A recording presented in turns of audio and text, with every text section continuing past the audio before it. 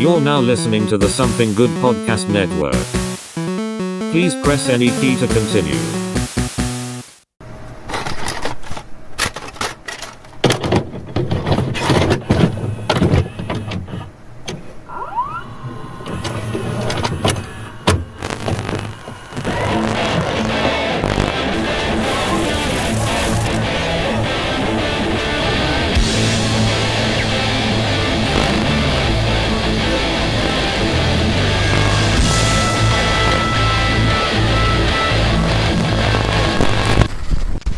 All right, everybody, and welcome to this week's episode of the Couch Bro-Tatos. No homo. No homo.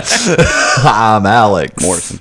And this week we've discussed quite a few different streaming services in the past. But you know what? Today we're going to be talking about one that maybe a lot of people haven't really dug into, that we're going to definitely throw our stamp and seal of approval on it. The best.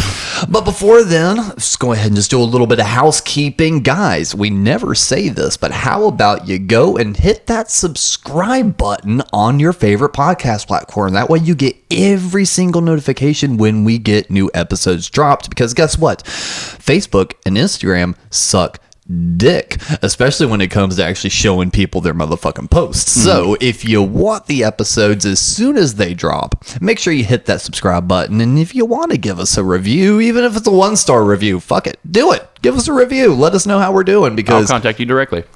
We will Jay and Silent Bob your ass. Are you the motherfucker that said?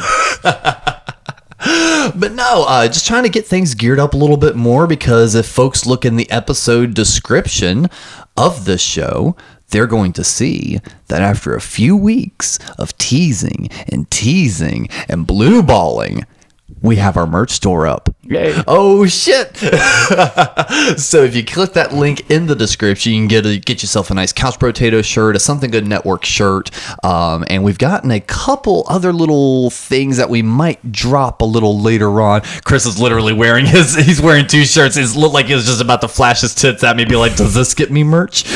But no, he's wearing 2 shirts, and underneath is this nice snazzy one-of-a-kind Couch Potato shirt. As I wound up making you a shirt, but I didn't put us on it. It's just the logo, because I was just like, I highly doubt you'd want to walk around with your face on it. No, I don't even like my own picture taken, so no. I mean, I'm a narcissist. I will. I'll wear a shirt of me wearing a shirt of me wearing a shirt, and they all have my face on it. Sure, I'll fucking do that all day long. I have my logo tattooed on me, okay? So yes, I'm a bit of a narcissist when it comes to that, but Chris, not so much. No. But for everyone else humble out there, as fuck, bro. Ain't nobody more humble than me, motherfucker.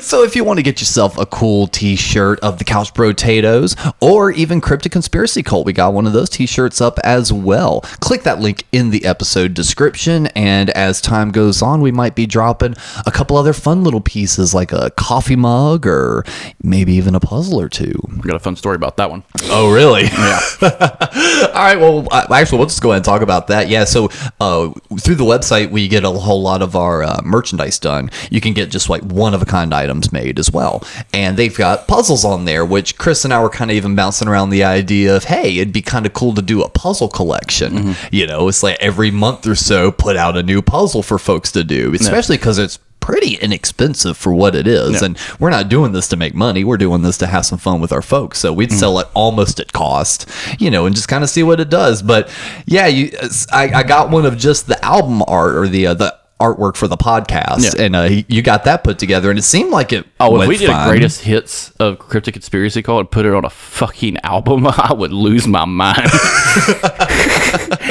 Folks, share our podcast. Get those sponsorship monies rolling in. We'll do a best of vinyl collection for Chris of the Couch Potatos. Just track 1. Marijuana is the devil.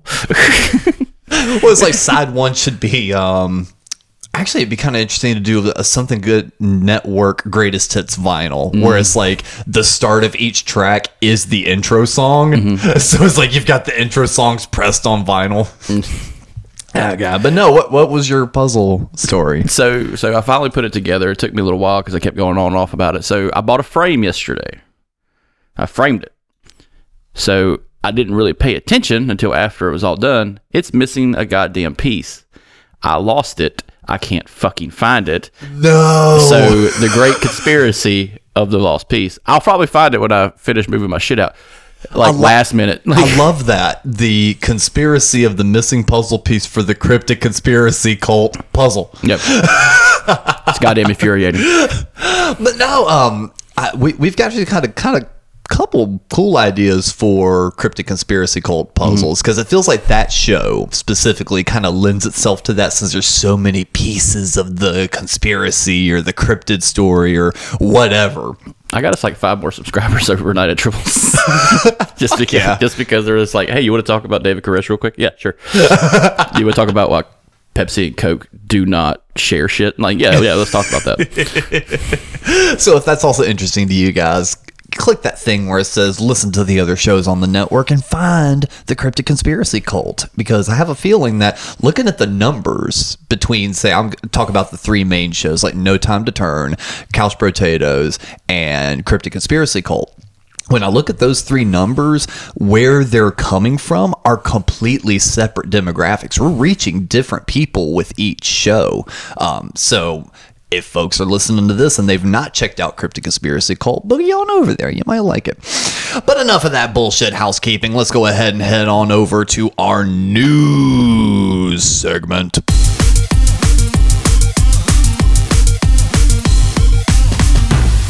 This is something Chris brought up, which I'm surprised it wound up being news, because it felt like this kind of stuff made the rounds a couple years ago, but I guess I was wrong. But this year, the year of our Lord 2023, vinyl record for the first time has outsold CDs since the year 1987. Yep. That is pretty surprising to me. I think it's a lot of not so much a nostalgia feel, because people our age never had vinyl really growing up, except for our grandparents or parents. I think what it is something we talked about a while back, was peripheral. When you hold an LP, an album, there's so much in it. There's so much content in it, not just looking at the album, not just the music, there's more to it. And CDs don't offer that option. It's very compact. You open up, there's no book in them anymore. There's always just a cover, a track list, and the back. Yeah, exactly. And that's it. Albums, though, you have sleeves, you have pullouts. If the band decides to take like 3 years to make an album, it's a double fucking album. Yep. So it's basically a little book, and like there's so much stuff packed into these things. And plus you have the remasters of old ones. And so I think record collecting has actually pushed this harder than anything, because with re-releases and stuff like that, hey, I used to have this, I can't find it. Holy shit, they got Purple Rain at Walmart. Or my copy is just worn the fuck out. And a lot of people I see, frame them, do frameworks on them, do whole like wall collections and stuff like that. You still have, your pickers who go to like yard sales and stuff, and like Mike Phillips from the Gabba Gabba Hunt podcast. That's one of his favorite things to do, is just to go around record shops, kind of pick around and see what he wants. I mean, he's also got his own store. Definitely check it out. Yeah. But yeah, I mean, he loves doing his record picking. And plus, all the new artists are doing LPs and stuff. Like I remember when I was younger in high school, Kid Cudi, which created an LP, like just dropped an LP, and everybody's like, what about a CD, or why aren't you just doing streaming only? He's like, I just wanted to do it. And that set off a fucking firecracker of shit. Hobo Wolfman Records down here, Repo Records, whole new shit every week on the on their posts and stuff. Hey, we got these new albums, and I'm just like, new. I'm just like, holy shit, they're new. Like, like it's fantastic that they got those, and they'll pull. And like that's a great place to pull from if you're doing that. But yeah, like it's so much better quality.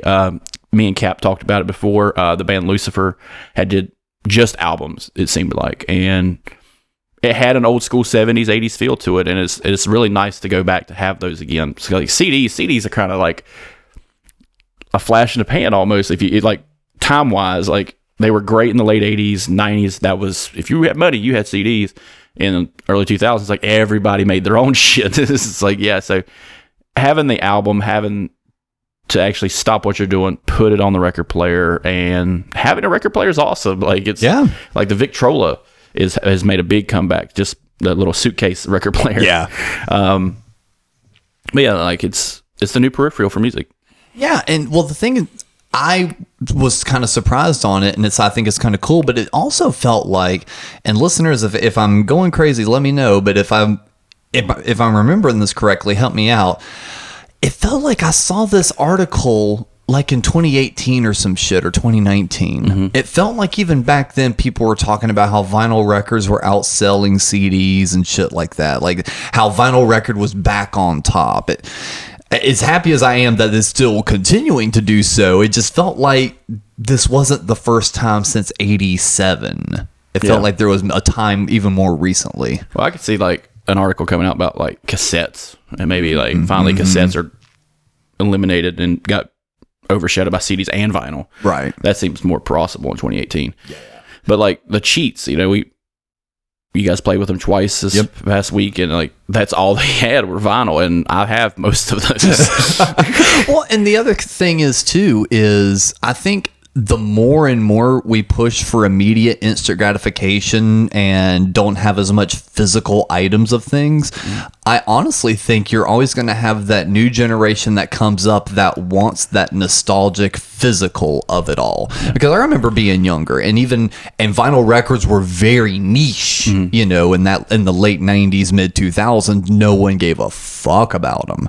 So that's when I was really interested, because it was like you couldn't do it. And plus, like what you were saying, everyone that had a computer probably had a CD burner. Yeah. The novelty of a CD was just utilitarian. It was just a tool to, make ends meet. Yeah, I needed music on the go. Here's a CD. Before MP3 players were booming. You couldn't make your own vinyl record. You couldn't make a mixed record. I bet you, if we were able to make mixed vinyl records, the whole mystique of it wouldn't quite be as much. So I'm glad you brought that up. There's actually a machine. Yes, lathe cutter. Yeah, and it is fantastic because it does duplicates. But that was like invented in the late 70s, and the cassettes were just like kicking out. 8 tracks were just going, and like I could see like somebody who's in the vinyl business being like, God damn it, why did they make this fucking thing? And it's like, if you think about it, the more progressive in technology it is, the easier it is to copy. Oh yeah, for the layman to do. Like vinyl was very hard to do. Like you would have to buy a machine. You have to have something that heats up vinyl and shit like that. But by the time I was in high school, I was using blank CDs, but not for music, but for MP3s, because it also has a data file on there. So yes. I bought a special CD player that played MP3 CDs from Sony. So you had kind of like your first MP3 player, but it was just a CD, because you could probably fit like over 100 songs on that CD. Yes, and then like if you bought like the special CDRWs, which had rewritable capability, yeah, you could put so much shit on there. And I love the CDRWs. But like that's when I started getting really heavy in that shit, and that's why I got that one CD player. It was a Sony IO CD player. It was fantastic. My mom was pissed that I had to have it. She's like, "What's wrong with the CD player? It doesn't play when I fucking play it." Well, see, and again, I think the reason why vinyl records are always going to kind of endear, because one, as you mentioned earlier, the ritualistic aspect of it. Taking the vinyl out, putting it on the turntable, dropping the needle. You have to go take care of it to flip it over to listen to the rest of your record. It's a process, and people enjoy that. And at the same time, cassettes, you mentioned that earlier, they tried to make a comeback. It didn't succeed.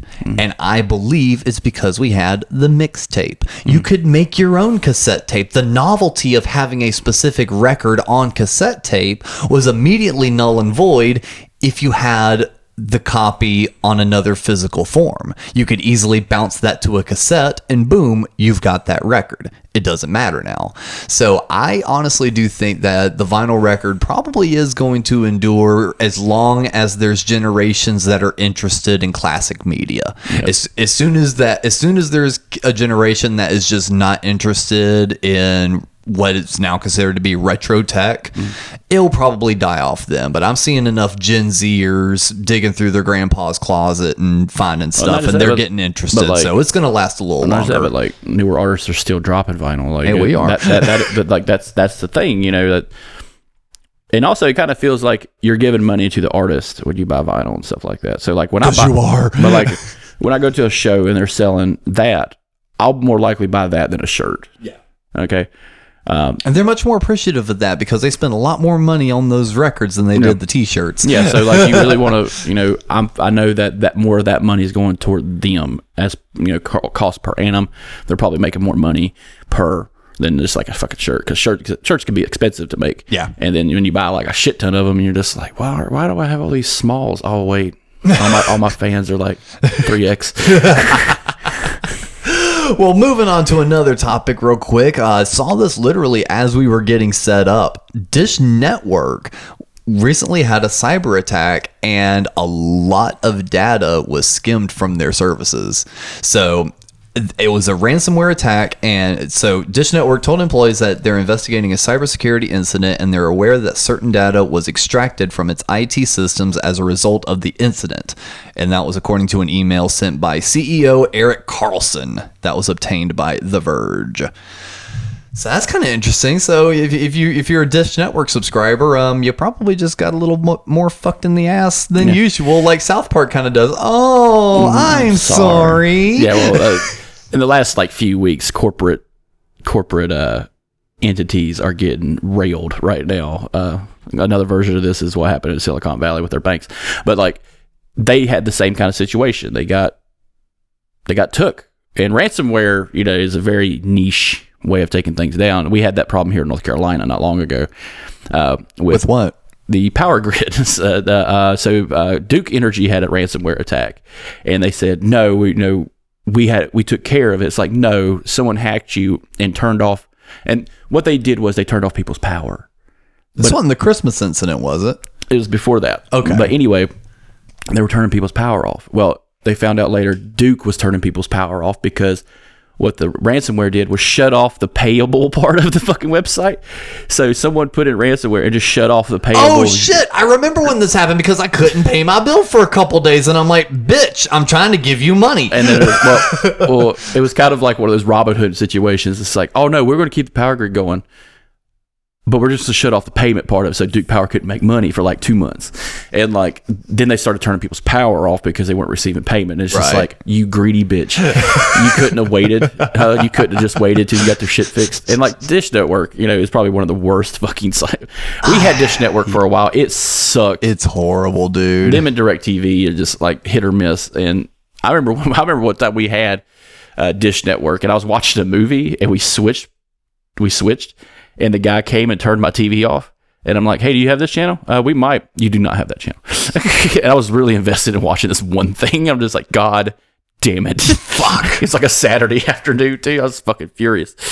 Yeah, looking here, it says the filing notes that the company only learned about the data infiltration on this past Monday, so nearly a week ago, and is working with third-party experts and advisors. The outage has had an impact on both customers and employees alike. Well, no shit. I would assume the employees are also affected.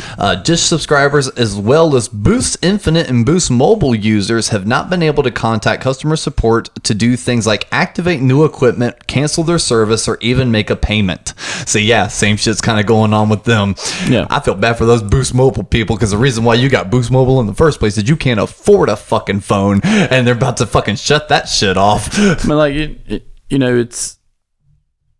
it's kind of a good thing, because now you have rigorous testing that you have to do. Right. So like this is the big thing about regulation that people don't realize is regulations set these plans in motion so you can do the rigorous testing and make sure this shit doesn't happen. If you don't have the regulations, this is going to happen more often. Mm-hmm. I'm looking at you, trains. What's your beef with trains? They're derailing constantly right now because they got rid of regulations at the last administration. So, just saying, maybe when the safety guy shows up, you just fucking listen to him. I feel a little bit of a personal vindication in your voice with that one. Yeah, you don't want to see people die because, one guy said, this thing needs brakes. Well, what the fuck do you know? And then 2 weeks later, East Palestine, Ohio is covered in chemicals. What about this ground wire? Yeah, what about this fucking ground wire? You don't need to ground that shit. I walked up on houses that aren't grounded, and that's scary as shit. But we have March is now upon us, and this past Friday was March 10th, which means Happy Mario Day, MAR10. Nintendo. Or St. Patty's Day for some drunks. God, all right, yeah, quick aside. I was working in our neighborhood yesterday, and bro, I thought I was like tripping. I thought I was like a week off. Motherfuckers were already in fucking green shirts and the beads and the hats and the hairbands and everything. I thought St. Patrick's Day had already started. I asked Siri and she's like, "Nah, bitch, that's next week." Someone needs to tell these drunk assholes. Well, it's like white girl birthdays, man. It's like, it's my birthday week. No, it's not. You just want to wear green and get shit faced. But for the first time, probably since the Switch has been released, to celebrate Mario Day, all of March, Nintendo is actually running discounts on their Mario games. Holy fucking shit. We need to be talking about Nintendo more often on this show, because I just fucking said that I would love to play more of these games if they were a little cheaper, but spending $60 on a game that's been out for so long, that's really hard to swallow. Yeah. And with the release of their first $70 game coming up with Zelda, I think they need to boot and rally on these fucking prices. Like, it's getting bad. Well, they're starting somewhere. All of these games are actually $40 for either the physical copy or the digital. So Mario Party Superstars, Donkey Kong Country, Yoshi's Crafted World, and all the Luigi Mansion 3 multiplayer and expansion pack shits. That goes from the 10th until the 23rd, and then from the 24th until April 7th, all of these are going to be $40. Mario Kart 8 Deluxe, or the one with the booster pack and yada yada, Mario Odyssey, Mario Brothers U Deluxe, Super Mario Maker 2, and Mario 3D World. Yeah. All of those are going to be fucking $40, along with Mario Party Superstars and a couple others. So I'm actually pretty fucking excited about that. And shout out to Davey Dirt in the fucking Discord. He somehow won a download code for new Super Mario Brothers U Deluxe. And bro just fucking sends me a message. He goes, "Hey, I won this. I've already got the game. You want a copy?" So you know what? Through that, I'll probably wind up picking me up another one of these, because I was most wanting to pick that one up out of all the discounted ones. But yeah, I think $40 is a lot more of a reasonable price for most of these, even if it's an ongoing, because Luigi's Mansion 3, that's been out for a long ass time. Yeah. Mario Party Superstars, there's been a new Mario Party since then. Mario Odyssey, that was a launch title, or close to launch. It was like a couple months after launch. Yeah, there's no reason it should be like that much. It really shouldn't. So props to Nintendo. I feel like this is a step in the right direction. They started allowing stuff on mobile devices. They've been a lot more liberal and generous with their classic titles, and now they're discounting some of their current titles. I think this could be a step, possibly in the right direction. Yeah. So we've been kind of complaining about that for a minute. And last little bit of Nintendo something. None of this is news, but this would be at least kind of a fun speculation. I brought this up to a coworker of mine the other day. So, barring PlayStation and Xbox and what they do with every new console, essentially it's what you know and love, but bigger, faster, stronger. It'll suck you off and text your girlfriend. So it's they try doing all that. Nintendo doesn't really worry about that. They try to do something interesting and new with each new device. So for the longest time, we had our handhelds, whether it be our Game Boys or the DS line. And then as the consoles went on, you had stuff like GameCube, and then that shift to the Wii, motion controls, then Wii U, that had the tablet that you could connect to the TV or use for portable play if it was close enough. All the while, the 3DS was still rolling. The Switch comes out. They immediately halt production on the 3DS. They're not doing anything with it anymore. And they're putting everything into the Switch, because not only is it a portable console, it is a home console. Why make it 3DS? Why make DSs if now we can take our AAA games on the go? What's the next system for Nintendo? Well, that's what I wanted to bring up. So we've discussed how would they port DS games over to the Switch, and I was thinking about this morning actually, because I was looking at my Switch, how I would do it, how if I decided to third party the fuck out of this. I think if they create an insert peripheral for the docking station, to where the two screens operate independently from your television and your Switch together. So that bottom screen would be in your fucking hand. That top screen would be on the television.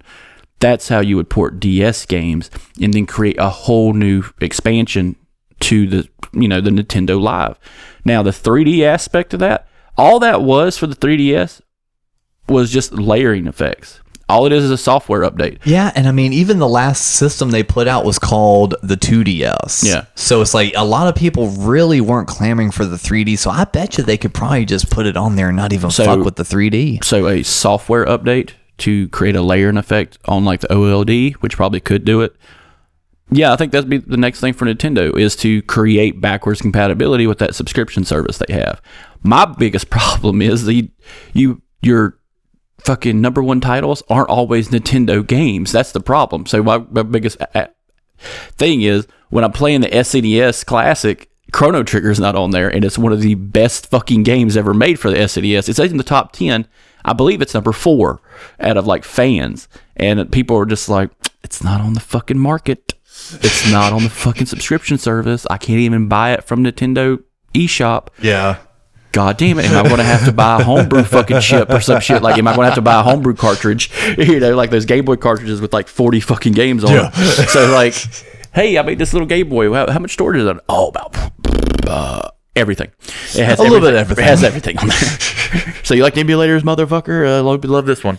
But like, it seems like that would be, in my opinion, a peripheral object. Yeah. That would go into the dock and stuff like that. But like, I don't see them creating another console for a very long time. Yeah, because that was going to be my thing is, I absolutely see them creating additional peripherals like that, like to actually work off your idea, because they would need a cartridge slot for the DS.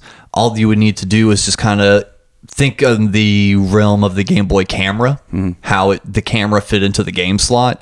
Your game slot would act as your beacon to the Switch for it to read the fact that it's actually trying to do the dual screen like you're wanting. And then on that dock is where you could click in your DS game. So the dock, so the game port would basically work as your RF sensor to tell your Switch that it's in DS mode. All the while, it would also work as your thing to insert your cartridge. Yeah. I agree. I think that's something. I'm not even talking about backwards compatibility with old DS games. I'm talking about a subscription service. Like I'm saying, like that would be their thing. No, I think a backwards compatibility would actually be pretty cool. I'm pretty sure like a third party guy would probably make a thing that would hook up to a USB-C. Well, I'm going to switch. Well, I'm glad we're talking about it here because that means it's going to finally happen. Yeah. Just like we used to be the death podcast. Now we're the creating people things still podcast. I people know. still fucking die. But no, I honestly cannot think of what the next form factor for Nintendo would be other than what's been rumored for like the last 3 years, which is that Switch Pro. Yeah, it's hard to say. So who knows? I don't see them going to discs. Like some of the other consoles still use discs, which is fine because you own it. Yeah, I mean, SSD memory has gotten so good. And plus, you can buy third-party hard drives that are compatible. So, like, if you got the 2 terabyte fucking PS5, and the quality of games are only going to skyrocket in size, so 30 gigs to 50 gigs to 60 gigs and stuff like that, I don't see it being an issue with them because everything's on the cartridge. Yeah. All right. And then you have a separate memory card for the Switch. So they're relying a lot on the people that make SD cards and stuff like that to create the memory itself. The biggest problem I have with them are the way their account management is set up. There's not really a support system on that. I've noticed. I went the other day and tried to do some support work on because my accounts are separate. I had a Switch Lite and now I have the new Switch, but they're not linked together except by accounts. But I sold that Switch Lite, and now all my account information's on that other one. Got it. But they don't allow. Well, didn't you sell it to a friend? I did. Tell him to fucking log you out. But he doesn't have it anymore. Jesus Christ! How many hands has the Switch been in? But the thing is still active. So like now I would have to go in, create a new account.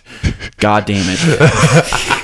You know what I'm saying? Like, and pay for another annual subscription service, and granted it's $20, but fuck Jesus. Well, who the hell knows what Nintendo's gonna do? But I tell you what, let's go ahead and move on to our main topic, where we discuss a company that was on the top of the internet world for a little while with their own website and everything else, and then eventually ventured over into YouTube. That kind of fell through, and now they're the kings of their own app empire. Let's talk about Dropout.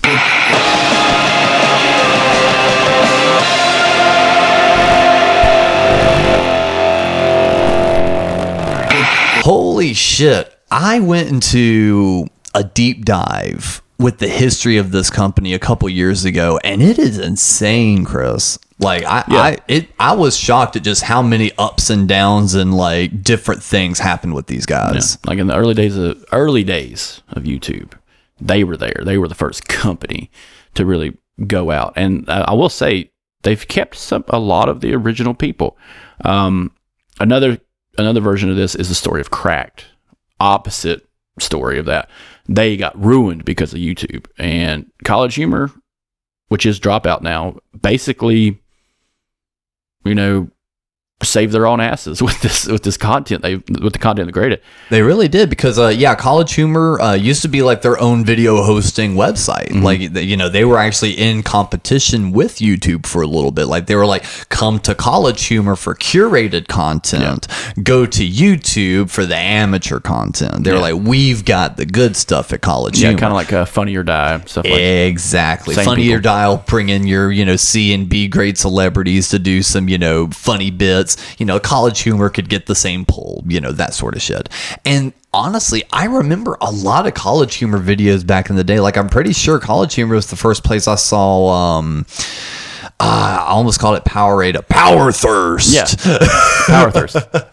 I love that fucking video. And I think College Humor was the first place I saw that. Yeah, so like with College Humor, and this is kind of like pre-Sam Reich, the guy who runs it now, they worked hand in hand with funnyordie.com, and a lot of there's people from Funny or Die ended up going to College Humor, ended up going to Dropout too. And the way YouTube had set up was, you could put your videos here too. And College Humor kind of saw the writing on the wall that individual websites to watch content wasn't where it was. Where it needed to be. Not like streaming is, where you pay a service. But Cracked actually suffered this the worst, because YouTube had kind of almost demonetized a lot of their content, because they had a great series called After Hours, and it was fantastic. It was just diner people talking about no different than couch potatoes. Like, it's just talking about fucking pop culture. And they had to stop because the website Cracked wasn't getting enough hits. They weren't doing enough monetary value on YouTube, because YouTube had to demonetize a lot of their stuff because it's uncensored content, and basically killed that fucking whole website. Now they're just probably just a profile on YouTube that still shows old content. But College Humor got kind of ahead of that. Yeah, because the same thing was happening with them. A lot of their content was getting demonetized. A lot of the stuff they were wanting to do, they couldn't do anymore. And there was even a lot of shakeups kind of near the top, because maybe by this point in the timeline, Sam is a content creator with College Humor, and he's kind of worked his way up to a point. But from what I understood, Sam was kind of always in the upper echelon of the company. He just didn't run it. Yeah. So he was basically the manager of the content. Like, they had investors. So those are the people he would have to answer to. Like, there is a board. But he had bosses for the time. Yeah. But him being so ahead of it, and also being the editor of the website, when the articles came out, he had to edit those articles. He had to tell guys, and it's like, hey, we can do a skit about this. We'll go ahead and move with this, see how it looks.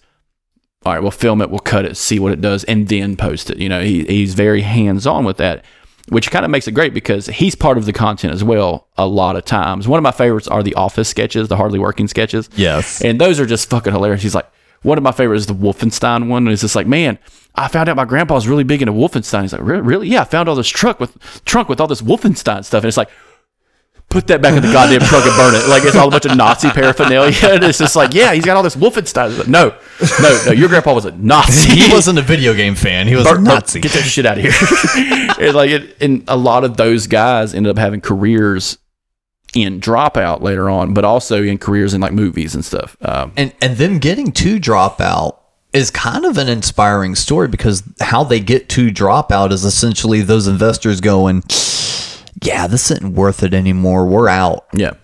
All of a sudden they start losing investors. They start losing payroll. They are about to go under. And instead of kind of going the route that maybe Crack did, where they went, all right, fine. We had our moment. We were the kings for a minute, but even Rome fell, all the mighty kingdoms fall. We're done. No, Sam went, all right, well, we see Patreon. We see all this other stuff going on where people are creating content and the people are directly subscribing to it.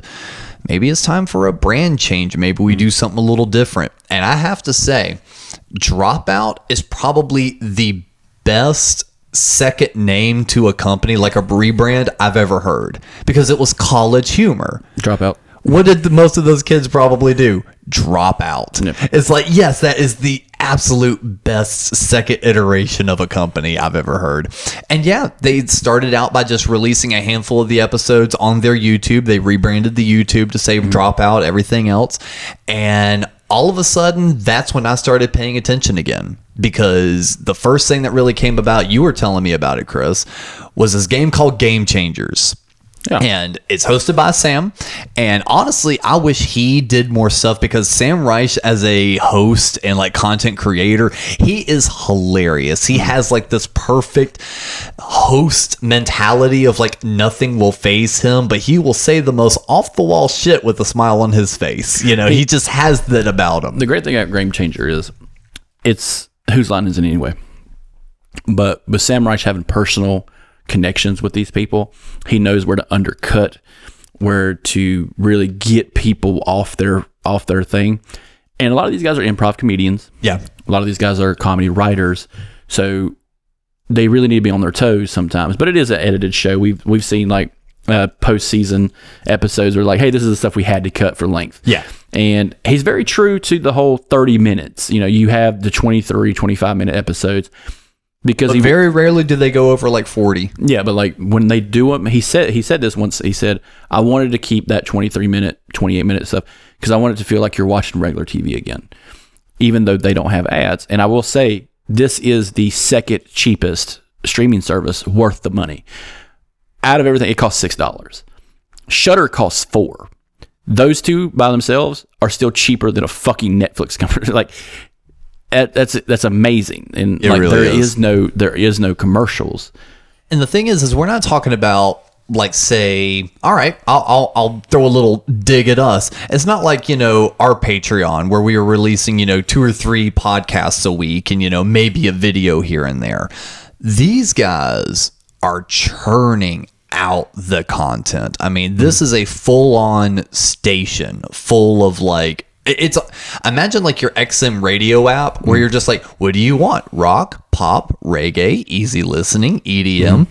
Same fucking thing as soon as you tune into Dropout. Do you want animation? Do you want game shows? Do you want tabletop? Do you want quiz?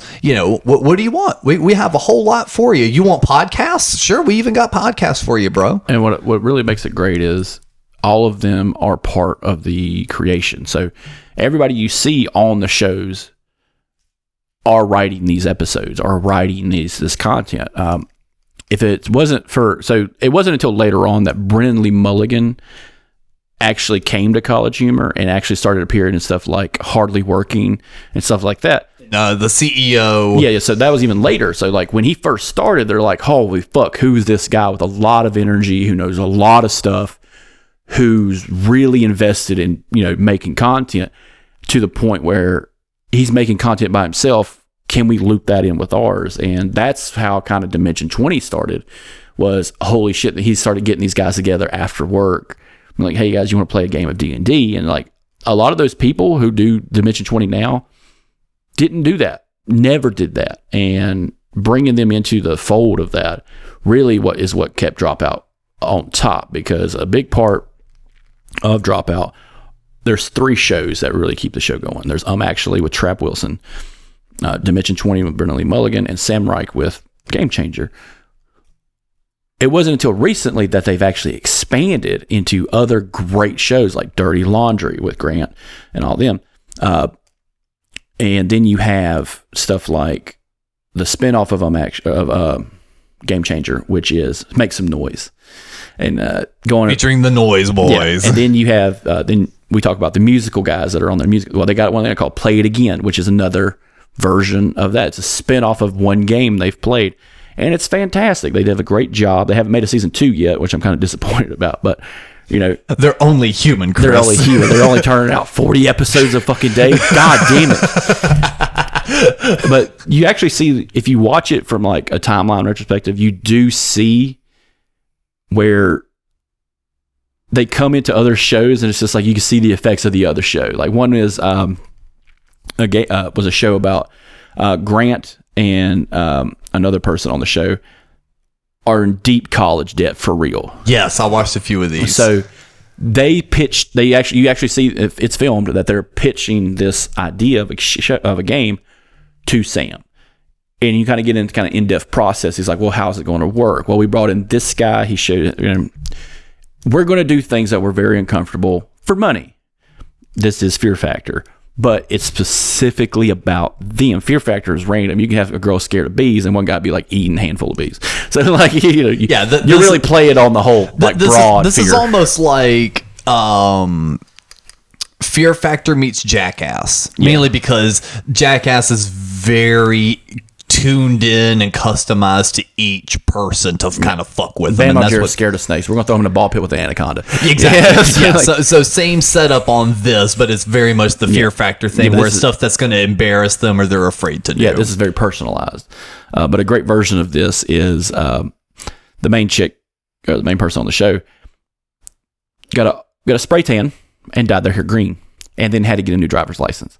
Well, if you go watch Dimension 20, their hair's still fucking green. Like, it is real. Like, they're not making this shit up. It's very, very fucking real. You can see the spray tan is kind of gone, but the hair, it's still green. As their hair grows, it's getting less green. And I didn't notice it until after like a second watch, because a great thing about some of these shows is you do have your 30-minute contest. You do have your sit around the actually, which is the trivia game. But when it comes to Dimension 20, these are hour and a half, 45-minute long episodes, because they're telling a story that it's a fantasy story, but it's role playing.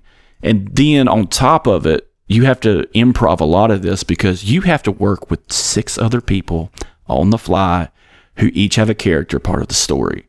That is like the gauntlet of Whose Line Is It Anyway? Like, it is. Can you imagine if those motherfuckers played D&D? Oh, it would be brutal as shit. Like, because they would have to create their own character, and then you have Wayne Brady would win. Yeah, well, that's the thing. It's a team effort. So the person DMing the game is the one you got to beat. So if you get someone like, I could see Wayne Brady being a DM. Yeah, but they have to beat him. That's the thing. He has to beat them. And like, I'm not saying that's how D&D is played, but that is a part of it. Yeah. I'm not talking about full party kill, which happened for the first time on Dimension 20 this last go around for their Never After. And he looked around and he's like, that wasn't supposed to happen. But because of their improv acts as characters, it was a full party kill. And if you're a D&D fan listening to this, you know how bad that is. Like, a full party kill means, oh fuck, we need to start over. I need to write a whole new content to somehow say that you're resurrected. Okay, so like that's hard. From the resurrection. It's like telling Stephen King, he's like, hey, what if Carrie came back? God damn it! And I got to write a new book. Like that's the kind of stuff. Like, this is book material. This is novels. This is a series of tween fiction. Like, that's what this is, that they're writing on the fly along with 6 other motherfuckers. Barely Mulligan can do it, but you could tell it's just like, God damn, dude, how many stories have you told, like, in the background of all this? And I know that's the thing that amazes me is, like, I couldn't be that creative to think of that many stories. I could probably think of maybe 3 or 4. Mm-hmm. I could come up with 3 or 4 pretty unique storylines if I felt inspired enough. But I mean, I've seen the amount of, sessions and campaigns Brendan's done. I have no idea how that, plus his spare time, his personal time. It's like, good Oh, he God. still does stand-up. Yeah. Well, I mean, just I'm talking about from the storytelling aspect of D&D. Even like his personal time, I'm sure he plays personal D&D games that aren't filmed.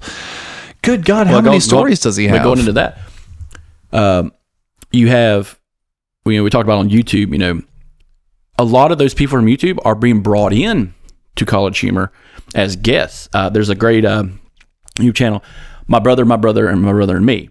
The McElroys, a family of fucking comedians who are also notorious D&D players. He brought them in to play Tiny Heist, and that's where we get Rick Diggins. Because Brendan Lee Mulligan didn't write Rick Diggins, that guy did. So now he has to play along with this multiple personality disorder Lego man who's doing a tiny heist with a fairy and a fucking transformer and shit like that.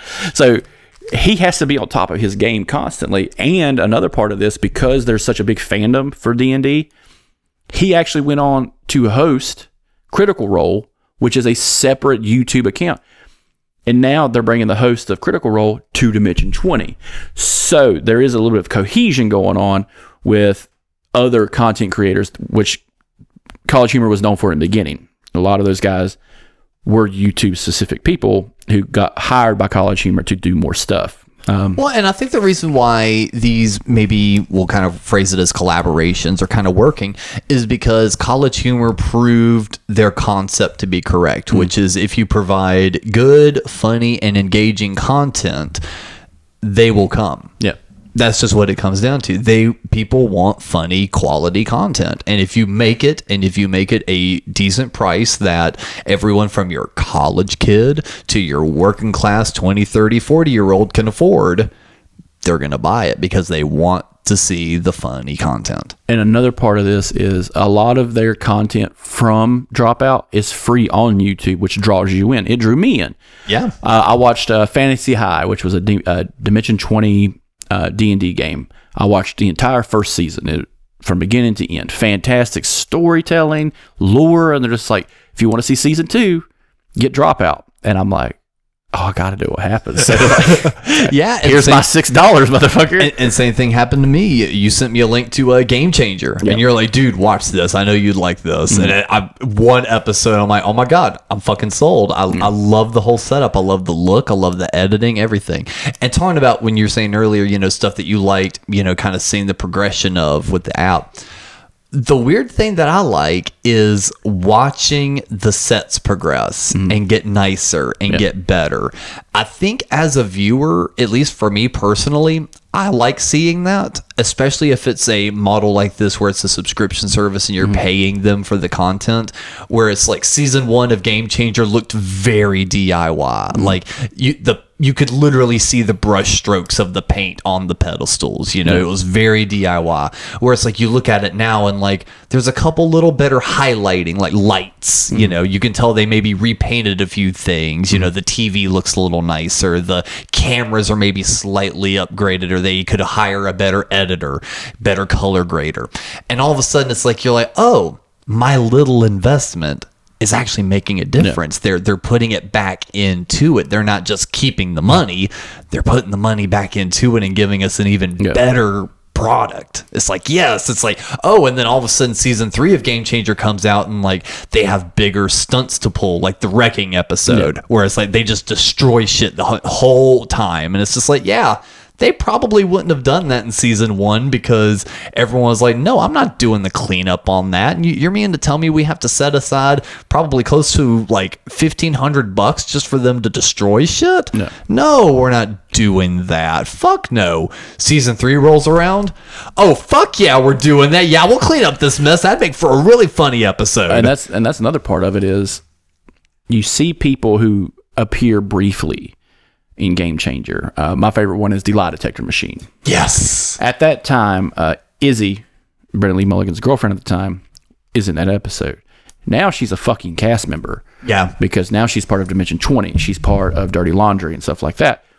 Because they have a history.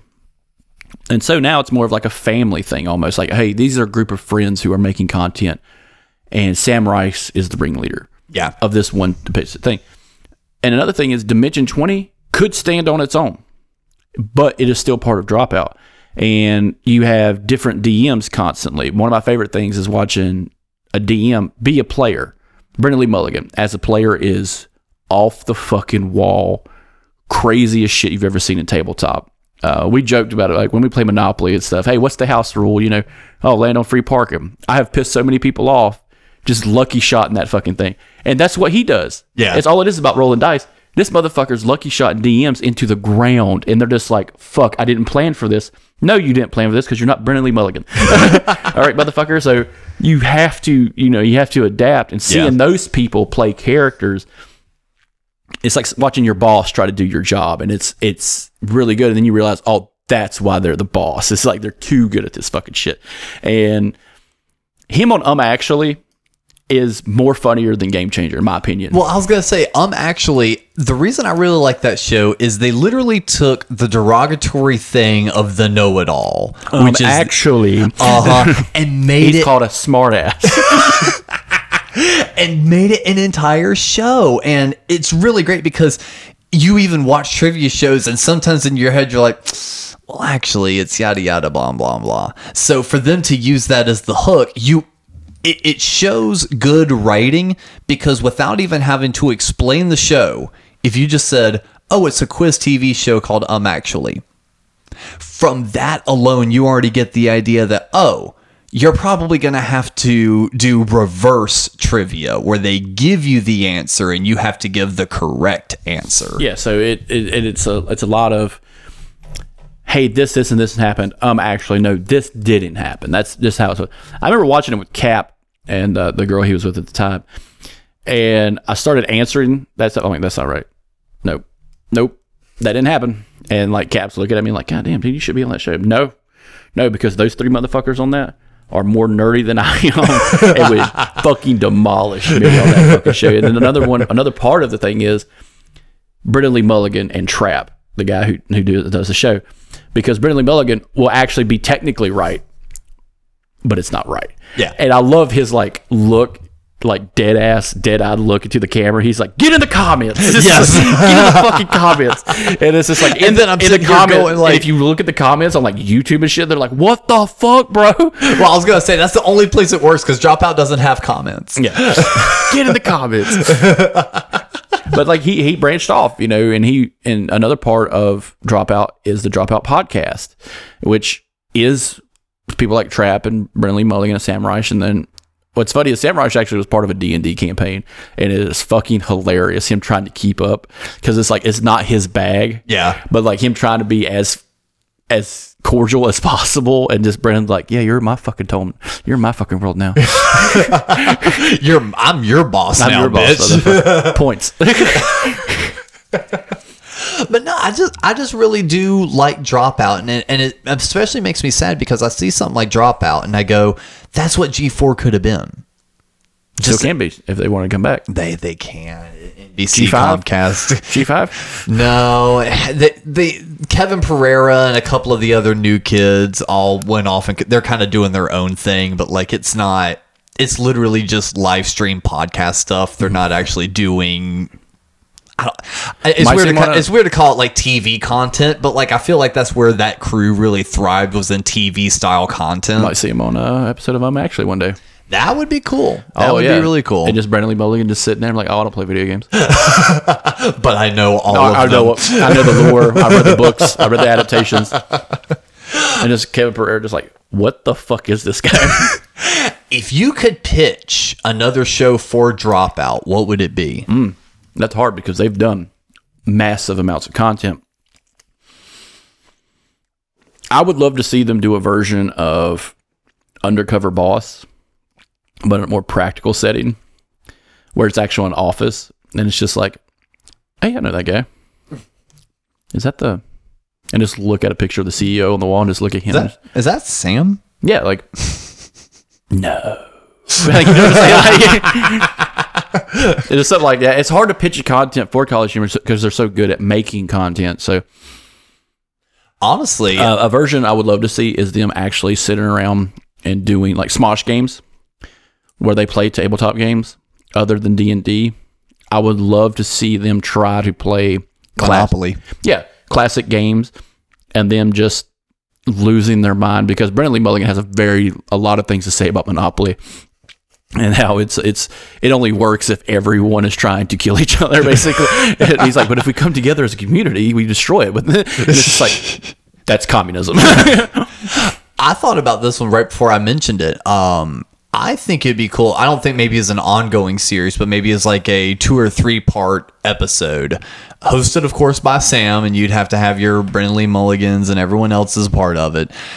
Take the concept of the Survivor episodes of Game Changer, but it's an overnight camping thing where there's like 5 people, but 1 tent, a certain amount of food, a certain amount of water. It's funny you say that because that was actually one episode of the college debt one. Oh, was it? Because Grant hates camping. Yeah. He had to do the camping one. They packed his bag for him, and in the bag was a tent, a pillow, a little fake torch because you couldn't light a fire at the time, a portable DVD player, and nothing but porn videos. And they came back and saw him, and he was like freaking out because he heard a bear, but he's probably like a deer. Yeah. But like it's California, so there are bears, but it's just like, yeah, have fun. But I think that'd be funny. Just drop, especially with the concept of like low rations, not enough shelter for everyone. Yeah. It's probably gonna rain tonight. Yeah. It's a little cold. What you gonna do? Yeah, I can see that. I just see like Trap, Brennan, and everyone else just like dominating. That'd be because that would actually be the funniest thing. Could be like the Cyril from like Archer, where it's like he's kind of nerdy and like, oh, whatever. That's kind of like the Trap of the group, and then all of a sudden that situation happens. He's just like, Lord of the Flies, bitches, let's do this shit. Yeah, just a full breakdown of human society. Yeah. And then you just get clips back to like Sam in his trailer, and he's just got like his heater, some cocoa, and he's just like watching the screen. He's be like, that's very nice. Yeah. You can do that with like hotel rooms. Like they just, each one is in a different hotel room, and they have to figure out basically like a trap room. Like you have to figure out a way out of the hotel room. Oh shit! There's the title, The Trap Room, hosted by Trap, and this is everyone in their own escape room. They all have to figure out how to get out of the hotel room. It's basically an escape room. Brendan Lee Mulligan would be like kicking the fucking door down because he has claustrophobia. No, you're not doing this. All of a sudden, you just see a foot through the fucking door. Yeah, I would love to see a lot of the guys from Dimension 20 kind of expand out a little bit. He does have a core group of people, but there is a lot of secondary people that show up a lot. And like I said, kind of like Smosh games where they sit around and play different games together. I could see them playing like Secret Hitler or something like that, or what is it, Business Walrus, or God, watching Brennan play Business Walrus, Nerd Water. But no, guys, or act out skits from playing Cards Against Humanity. Oh God, you got to pitch it. Oh, that'd be good. So no, guys, definitely check out Dropout, especially if you like this kind of content. I mean, we are not sponsored. Hey, sponsor us. Let us on the show, maybe. No, but I have a feeling that the people that like our content, would very much kind of dig that stuff too, because it's not too far disconnected. And I'd say that a combination of the stuff Kevin does, Kevin Smith rather, oh, that was me. Damn, that was an odd noise. Everyone gets to keep that one in. Combination between Kevin Smith's stuff, the Dropout, and Tell Him Steve Dave is like really the blueprint of what I look at when we even look at our podcast network. So when we talk about stuff that we like when it comes to like Dropout and shit, we have our grand plans. We have things we want to do. We just need the people. We need the people to do it. I would love to see a little bit more cohesion with other stuff like Good Mythical Morning. Stuff like that, and have them brought on the show. A lot of your independent YouTubers do this, Mr. GG, Wendigoon, stuff like that. They do that, but I would love to see Dropout, reach out to bigger people in YouTube, like Smosh Games, Good Mythical Morning, those kind of like. I could imagine having Scott the Waz on them actually, and him freaking the fuck out about a whole episode. That would be good. A whole episode about Nintendo, and him just like getting it wrong because Brendan Lee Mulligan just like read Nintendo for like 30 minutes and just like, I got it. And him having a panic attack. Like Tyler was on our podcast. Oh, God. If you guys have not listened, as we mentioned earlier, we got that other show, Cryptic Conspiracy Cult. We released a little mini episode. Tyler Reese of the Cyberdelic swing on through to talk about the Anunnaki, part 4, part 1 of the Alien series. So definitely check that out along with all the other good shit on the network. And like I said, click that link in the episode description and grab you a Something Good Network t-shirt, a Couch Potatoes t-shirt, a Cryptic Conspiracy t-shirt, and maybe some other stuff that we'll drop a little bit later on. But we're going to start at least with those 3 right now. See what people think of that. But we've got a good year of stuff coming up. It kind of felt like this was the down week. Like everything else seems to be kind of kicking off starting in April. So we've only got a few more weeks. Yeah, we've got Mandalorian running right now. We've got South Park running right now. So once those 2 finish up, we'll be covering those extensively and definitely have a lot to say about this season of South Park. Yeah. It's been pretty interesting, and we might have a lot to say about Mandalorian as well. You mean The Last of Us?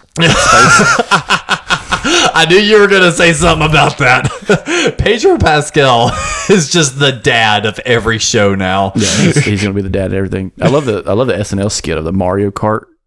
Yes, it's just like, where are we going?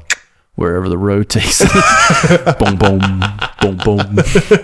Some John Carpenter fucking Escape from New York style. But if you like this shit, make sure and hit that subscribe button. Give us a review, all that good shit. We're going to start asking for that a little bit more because, damn it, we got to get that up in order to get the interest of any sponsors. And god damn it, we have got to get that bitch Betty Crocker on this show. So for this episode of the Couch Potatoes, I've been Alex, and Chris, do you have any sort of final thoughts on Dropout or anything else we've talked about today? I would love them to play Business Walrus and then force Sam Wright to do a pop shop of their business anywhere. Just pitch a business, and then they have to open it up for like, one of those like pop-up shops. Pop-up shops for like 2 days. Come down to this fucking thing, and Bert and Lee Mullick is just like fucking shooting off shit, just fucking trying to sell shit as fast as possible. Come on down to Chris Morrison's Magic Emporium. You ever seen Needful Things? This is Needful Things.